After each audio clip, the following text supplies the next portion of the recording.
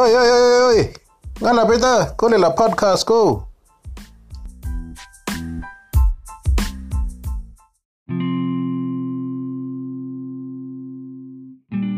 Good day and welcome to this episode of My Culture Story.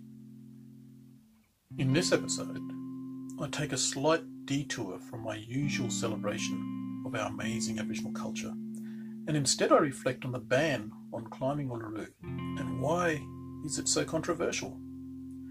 I ask, why is it so hard to show respect? Why is it so hard to acknowledge that Aboriginal people have a special relationship with the land and these important iconic places? So, the big story for October was finally a ban on climbing Uluru. For many this would seem a non-event. The owners don't want visitors trampling all over their special places and have therefore asked these visitors to respect their wishes. It's an analogy. It's as simple as closing the gates when you visit a farm or pastoral property. Yet, we could be forgiven for thinking there was never something so outrageous and controversial. Whole throngs of people lined up to have their final climb. And commentators and social media warriors were so intent on demonstrating their right to be bigots and be disrespectful toward the Aboriginal owners and custodians. And there you have it, my culture story mob. Why is it so hard for many white Australians to demonstrate respect toward the first Australians? The Prime Minister chose not to attend such an important event in the nation's history. Instead, he chose to spend time at a netball game in Perth. The Minister for Indigenous Australians was conspicuously absent, and once again it was left to artists and ordinary Australians to celebrate this momentous event in Australian history. Sadly, a new meme emerged, Uluru, with some calling for people to start marching west to tackle that other great monolith in Western Australia, Mount Augustus, or Boyongara.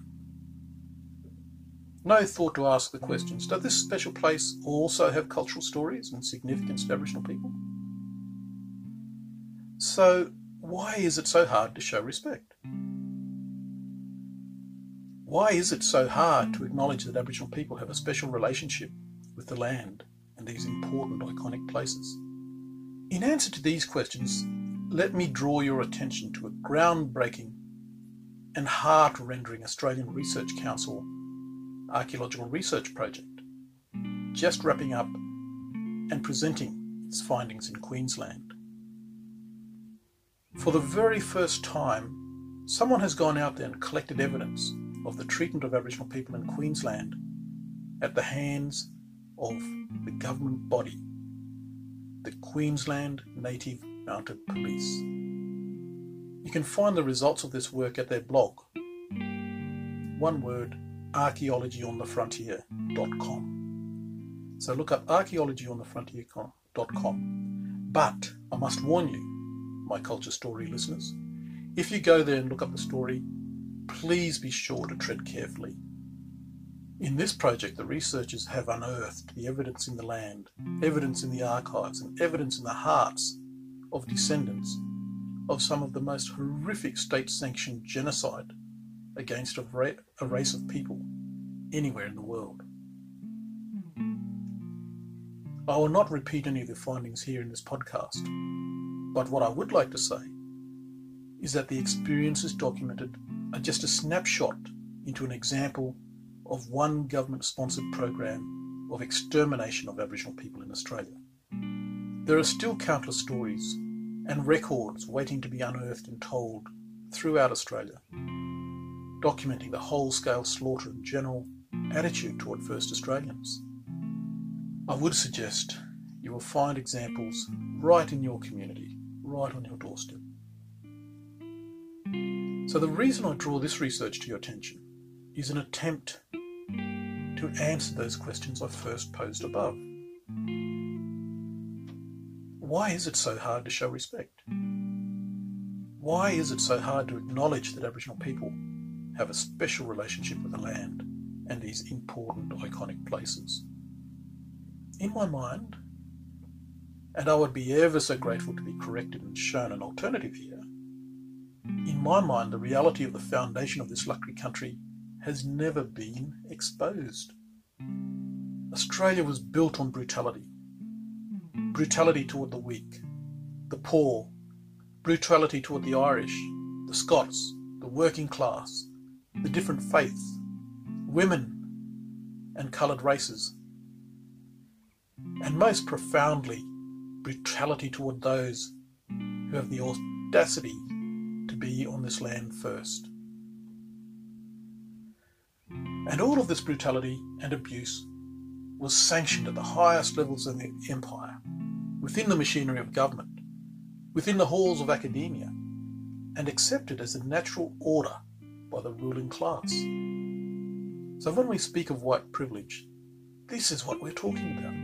We are drawing the secure, smug, often pale, stale and male member of the ruling elite's attention to how these false modesty claims of merit, of property, of security, prosperity, of national pride, how these is built on the foundation stones of a legacy they have never had the guts to engage with.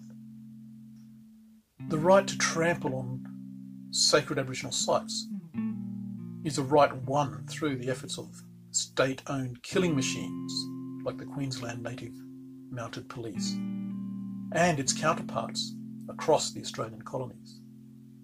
It is built on the denial of any wrongdoing. It is built on terra nullius, and it is sustained by this deep-rooted illness in our society, which will never go away until those in power, those who feed off power, and those who aspire as collaborators and foot soldiers are brought to account to take ownership of their privilege and to make amends to not only First Australians, but also to women, young people, the poor and infirm. We pride ourselves as a lucky country. We do have an amazing way of life. But at its core, there is a cancer that needs to be treated. I look forward to living in a society that owns up to its past, that stops trying to drown itself in senseless alcoholism and the distraction of sports, that stops killing our women and learn to respect the land and the First Peoples of Australia. We have a culture story we can share, and we can work together. We can create a reality for our country that is truly built on those ideals we aspire to. Well, my culture story mob, this episode took some time of reflection and thought. This story is at the heart of all the pain and suffering we have as First Peoples, and it is the root of the illness that lies beneath the surface of our national consciousness. And no matter how hard we try to deny, it affects our well-being collectively. I hope by listening to this episode, you will find ways to engage with or build a community to support healing. Please share and refer this episode and my Culture Story podcast to your friends and networks. Palana, wala nyago. Palana, thank you for listening. If you enjoyed this podcast, please share with your friends. Use the Anchor app. I'm happy to take questions, comments. In the meantime, check us out on Facebook, My Culture Story, and you can find me at kdmuir.com or ngalia.org to send me a message. Palana, ngola nago. And of course at myculturestory.com.au.